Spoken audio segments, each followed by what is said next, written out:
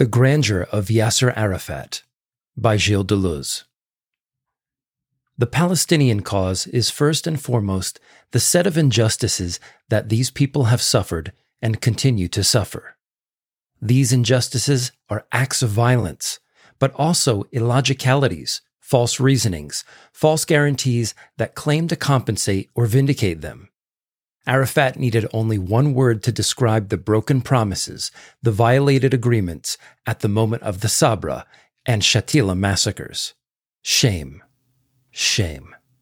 It's said that this is not a genocide, and yet it's a story that consists of many orators. From the very beginning, Zionist terrorism was practiced not solely against the English, but on the Arab villages which had to disappear. Irgun was very active in this respect. From beginning to end, it involved acting as if Palestinian people not only must not exist, but had never existed. The conquerors were those who had themselves suffered the greatest genocide in history. Of this genocide, the Zionists have made an absolute evil. But transforming the greatest genocide in history into an absolute evil is a religious and mystical vision, not a historical vision. It doesn't stop the evil. On the contrary, it spreads the evil, makes it fall once again on other innocents, demands reparation that makes others suffer part of what the Jews suffered: expulsion, restriction to ghettos, disappearance as a people. With colder means than genocide, one ends up with the same result. The United States and Europe owed reparation to the Jews, and they made a people about whom the least that could be said is that they had no hand and were singularly innocent of any Holocaust and hadn't even heard of it pay this reparation. It's there that the grotesque begins, as well as the violence. Zionism, then the State of Israel will demand that the Palestinians recognize its right. But the State of Israel will never stop denying the very fact of a Palestinian people.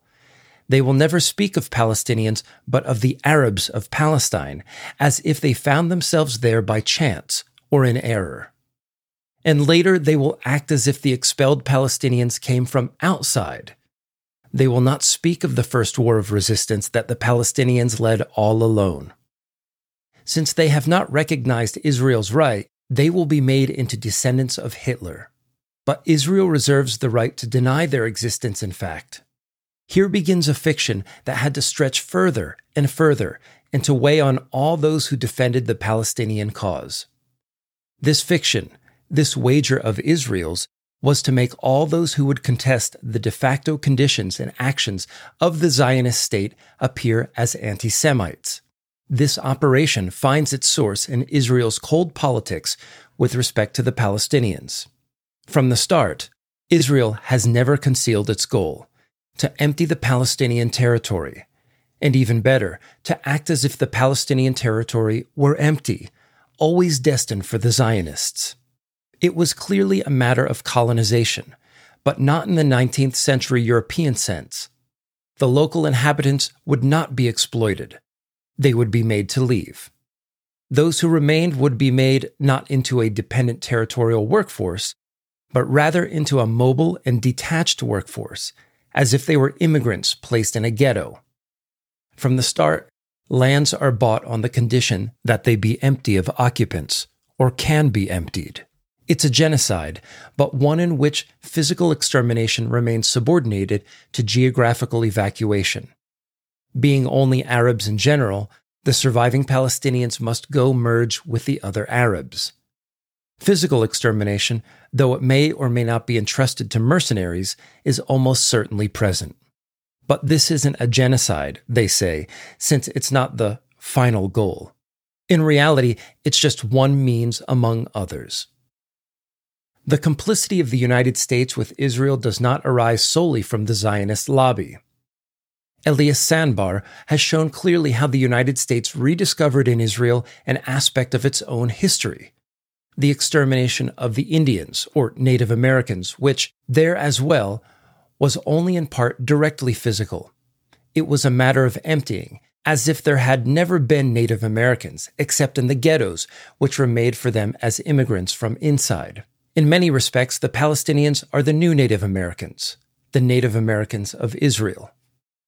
Marxist analysis reveals the two complementary movements of capitalism, constantly to impose limits within which it develops and exploits its own system, and always to push these limits farther back, to exceed them in order to begin its own foundation once again on a larger and more intense scale. Pushing back limits was the act of American capitalism, the American dream, taken up by Israel and the dream of Greater Israel on Arab territory, on the backs of Arabs.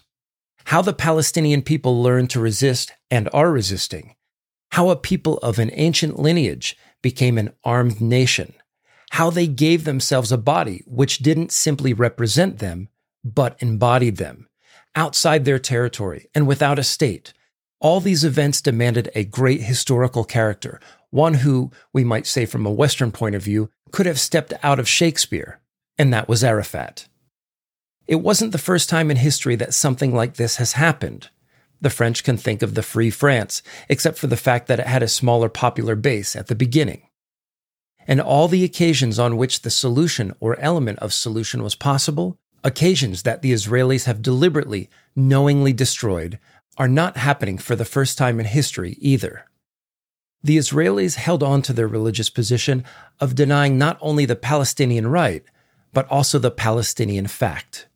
They cleansed themselves of their own terrorism by treating the Palestinians as terrorists from outside. And precisely because the Palestinians were not that, but rather were a specific people as different from other Arabs as Europeans can be among themselves, they could expect only ambiguous aid from the Arab states themselves, aid which sometimes turned back into hostility and extermination when the Palestinian model became dangerous for them. The Palestinians have run through all the infernal cycles of history, the failure of solutions each time they were possible, the worst reversals of alliance of which they bore the brunt, the most solemn promises not kept. And on all this, their resistance had to nourish itself. It may well be that one of the goals of the Sabra and Shatila massacres was to discredit Arafat. He only consented to the departure of the combatants, the force of which remained intact, on condition that the security of their families be absolutely guaranteed by the United States and even by Israel. After the massacres, he had no other word than shame. If the ensuing crisis for the PLO resulted in more or less the long term, either in an integration into an Arab state or in a dissolution into Muslim fundamentalism, then it could be said that the Palestinian people had effectively disappeared. But this would be in such conditions that the world, the United States and even Israel, would not finish regretting the lost occasions, including those that remain possible today. To Israel's arrogant formula, "We are not a people like others," the Palestinians have not stopped responding with the cry that was invoked in the first issue of the Review of Palestinian Studies. "We are a people like others. We only want to be that." By leading the terrorist war in Lebanon, Israel believed it could suppress the PLO and deprive it of the support that Palestinian people already deprived of their land. And perhaps it is succeeding, since in surrounded Tripoli there is nothing more than the physical presence of Arafat among his own, all in a sort of solitary grandeur. But the Palestinian people will not lose their identity without creating in its place a double terrorism, of the state and of religion, which will profit from their disappearance and render impossible any peaceful settlement with Israel. From the war in Lebanon, Israel itself will not escape merely morally divided and economically disorganized. It will find itself faced with the mirror image of its own intolerance.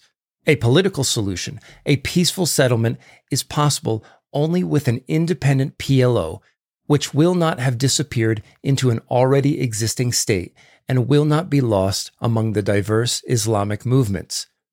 The disappearance of the PLO would only be a victory for the blind forces of war, indifferent to the survival of the Palestinian people.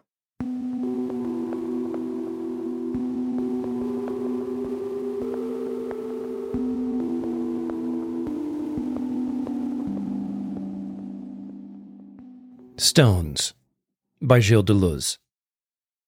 Europe owes its Jews an infinite debt that Europe has not even begun to pay.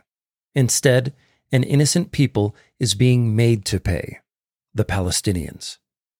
The Zionists have constructed the state of Israel out of the recent past of their genocide, that unforgettable European horror, but also out of the suffering of this other people, using the stones of this other people. Irgun was labeled a terrorist organization not only because they bombed English neighborhoods, but also because they destroyed villages, killing innocent people. The Americans have made a multi-billion-dollar Western out of the whole affair. We are to believe that the state of Israel has been established in an empty land, which has been awaiting the return of the ancient Hebrews for centuries. The ghosts of a few Arabs that are around keeping watch over the sleepy stones came from somewhere else. The Palestinians, tossed aside, forgotten, have been called on to recognize the right of Israel to exist, while the Israelis have continued to deny the fact of the existence of a Palestinian people. From the beginning, the Palestinian people have carried out, on their own, a war which continues to this day in defense of their land, their stones, their way of life. No one mentions this first war since it is so crucial to have people believe that Palestinians are Arabs from somewhere else, and who can go back. Who will disentangle all these Jordans? Who will speak up and say that the ties between a Palestinian and another Arab may be strong, but no stronger than those between two nations of Europe? And what Palestinian can forget what they have suffered at the hands of their Arab neighbors, not to mention those of the Israelis? What is the crux of this new debt?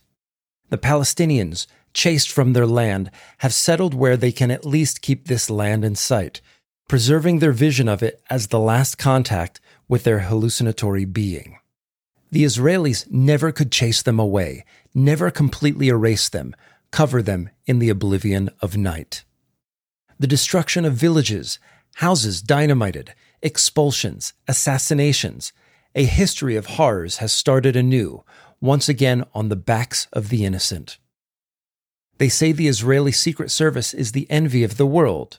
But what sort of democracy is it whose politics are indistinguishable from the actions of its Secret Service? They're all named Abu, declares an Israeli official after the assassination of Abu Jihad. Does he recall the hideous sound of those voices that said, "They're all named Levi"? How will Israel succeed? With its annexed lands, its occupied territories, with its settlers and its settlements, with its lunatic rabbis. Through occupation, infinite occupation, the stones raining down on them come from within. They come from the Palestinian people to remind us that there is a place in the world, no matter how confined, where the debt has been reversed. The stones thrown from the hands of the Palestinians are their stones, the living stones of their country. A debt cannot be paid with 1, 2, 3, 7, 10 murders a day, and it cannot be paid with third-party agreements. The third party is ultimately nowhere to be found. Every death calls out to the living, and the Palestinians have become part of the soul of Israel. The Palestinians sound the depths of that soul and torment it with their piercing stones.